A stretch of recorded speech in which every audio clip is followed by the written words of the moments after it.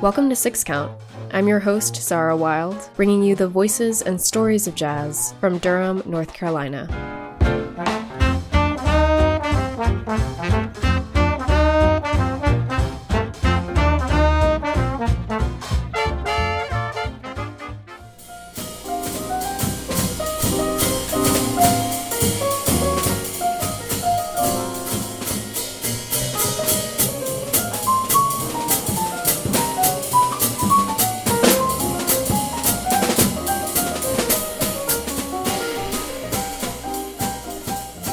Taha, thank you so much for speaking with me for Six Count. Will you share where we are right now? We are at the Hayti Collective Kitchen and Cocktails. Yes, we're very close to the heart of downtown, but it's great to be here. And you've been promoting the Jazz Jam, which happens on Wednesday evenings from 8:30 to 11:30. But I also heard from the bartender who said sometimes you go even later. Yeah, I think it just depends on the energy of the night. But out of respect for my house band, I like to get them home, at an ample time. So we try to end at 11:30 for sure. Were you part of the organizers who initially launched the series? Yeah, it was just a serendipitous moment. I walked into Hayti Collective as I normally do to get breakfast. I decided that my intentions were not pure that day, so I was honest with Derek and I said, yo, I didn't mean to just come here and get food. I wanted to also pitch you the Jazz Jam.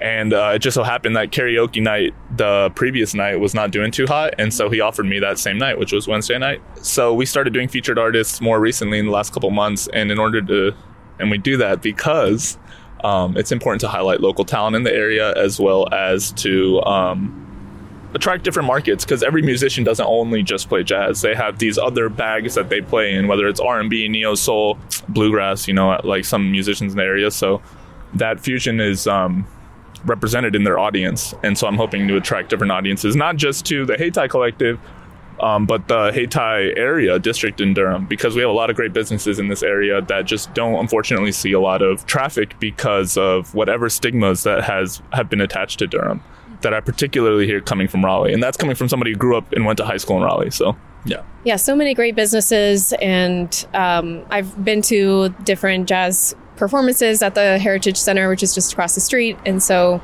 agreed, we need more people here. But will you share about who's going to be tonight and the featured artist?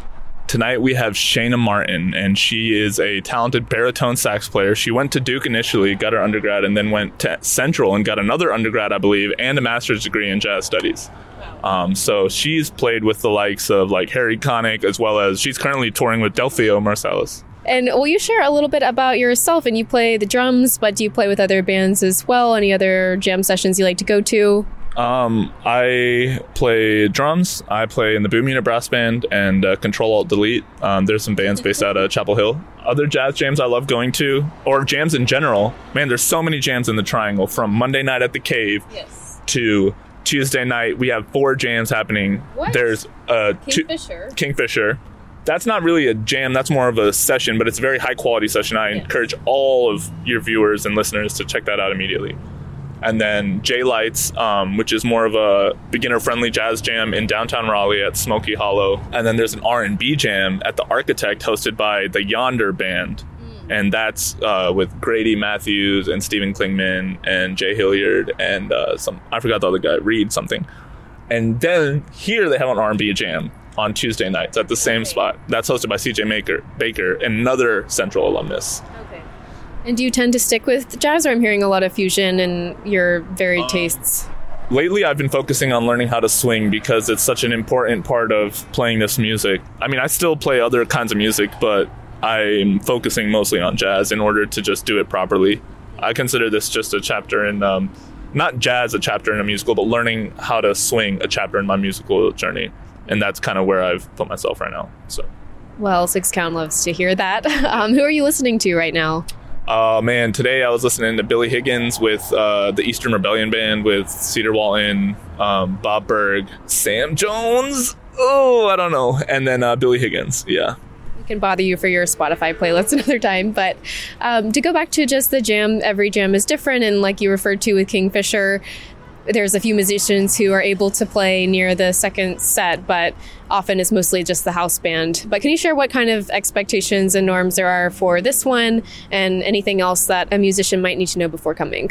I think if you're a musician that wants to participate, you are more than welcome, especially if you are new to jazz. I want you to feel comfortable, trying what you want to try here. But at the same time, this is a very important art form, not just to Americans, but also people around the world. And with that, we try hard to make sure we all respect that art form. And so new players, there's a lot of stuff they don't know, whether it's etiquette or whether it's just how to navigate trading fours with your drummer. I think it's important that people come ready to play, but also ready to listen and hear the feedback that they receive and seek it out too, because when somebody's new to a jam, you're not going to necessarily be super honest with them about how they played, because you want them to come back. You want them to feel safe in our community. And that's something that jazz has a bad rep for, which is dogging on people.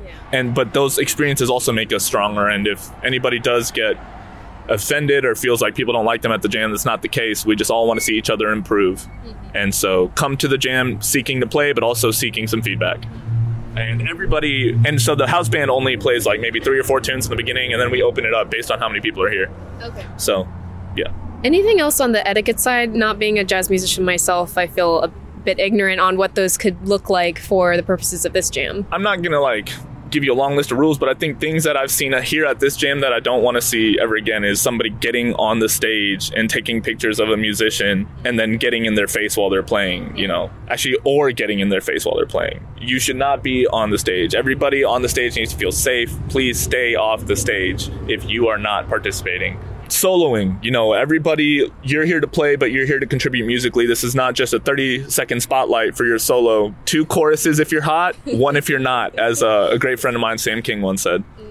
So, and that's just out of respect for all the musicians that came to play, because we all want to hear everybody play. Yeah. So, and you'll be able to play on the next tune. Don't take too many choruses when you're soloing. Some of this is just common sense, be a good person, but then if it's not made explicit, and sometimes, there is a discrepancy between different people's expectations. Absolutely. And I think that's the biggest thing about when musicians leave a jam upset. I know I've left jams butthurt, and it wasn't because anybody hurt my feelings, it's because I hurt my own feelings based on what the energy I received.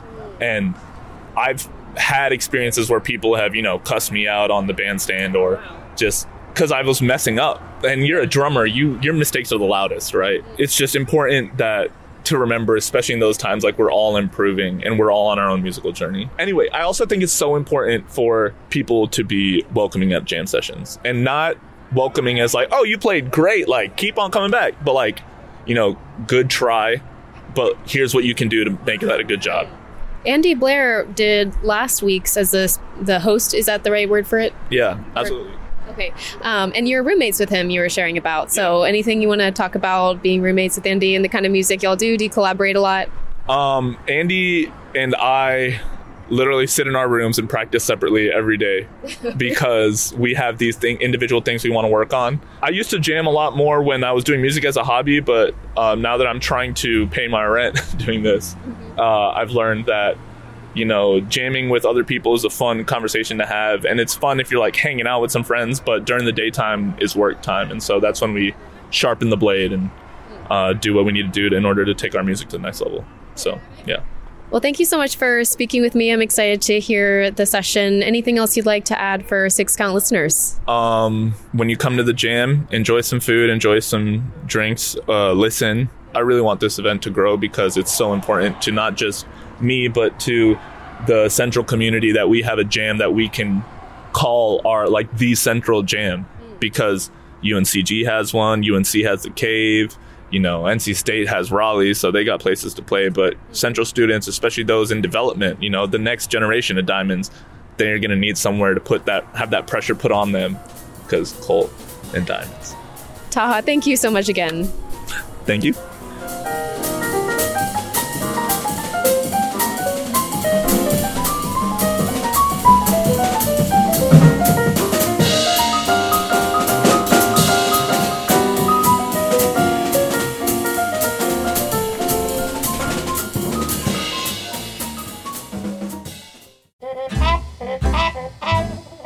Thank you for listening to Six Count. I'm Zara Wild.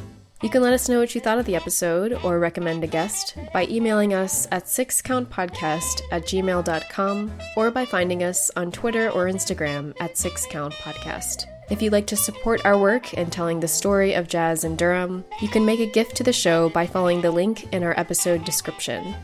Thanks for listening.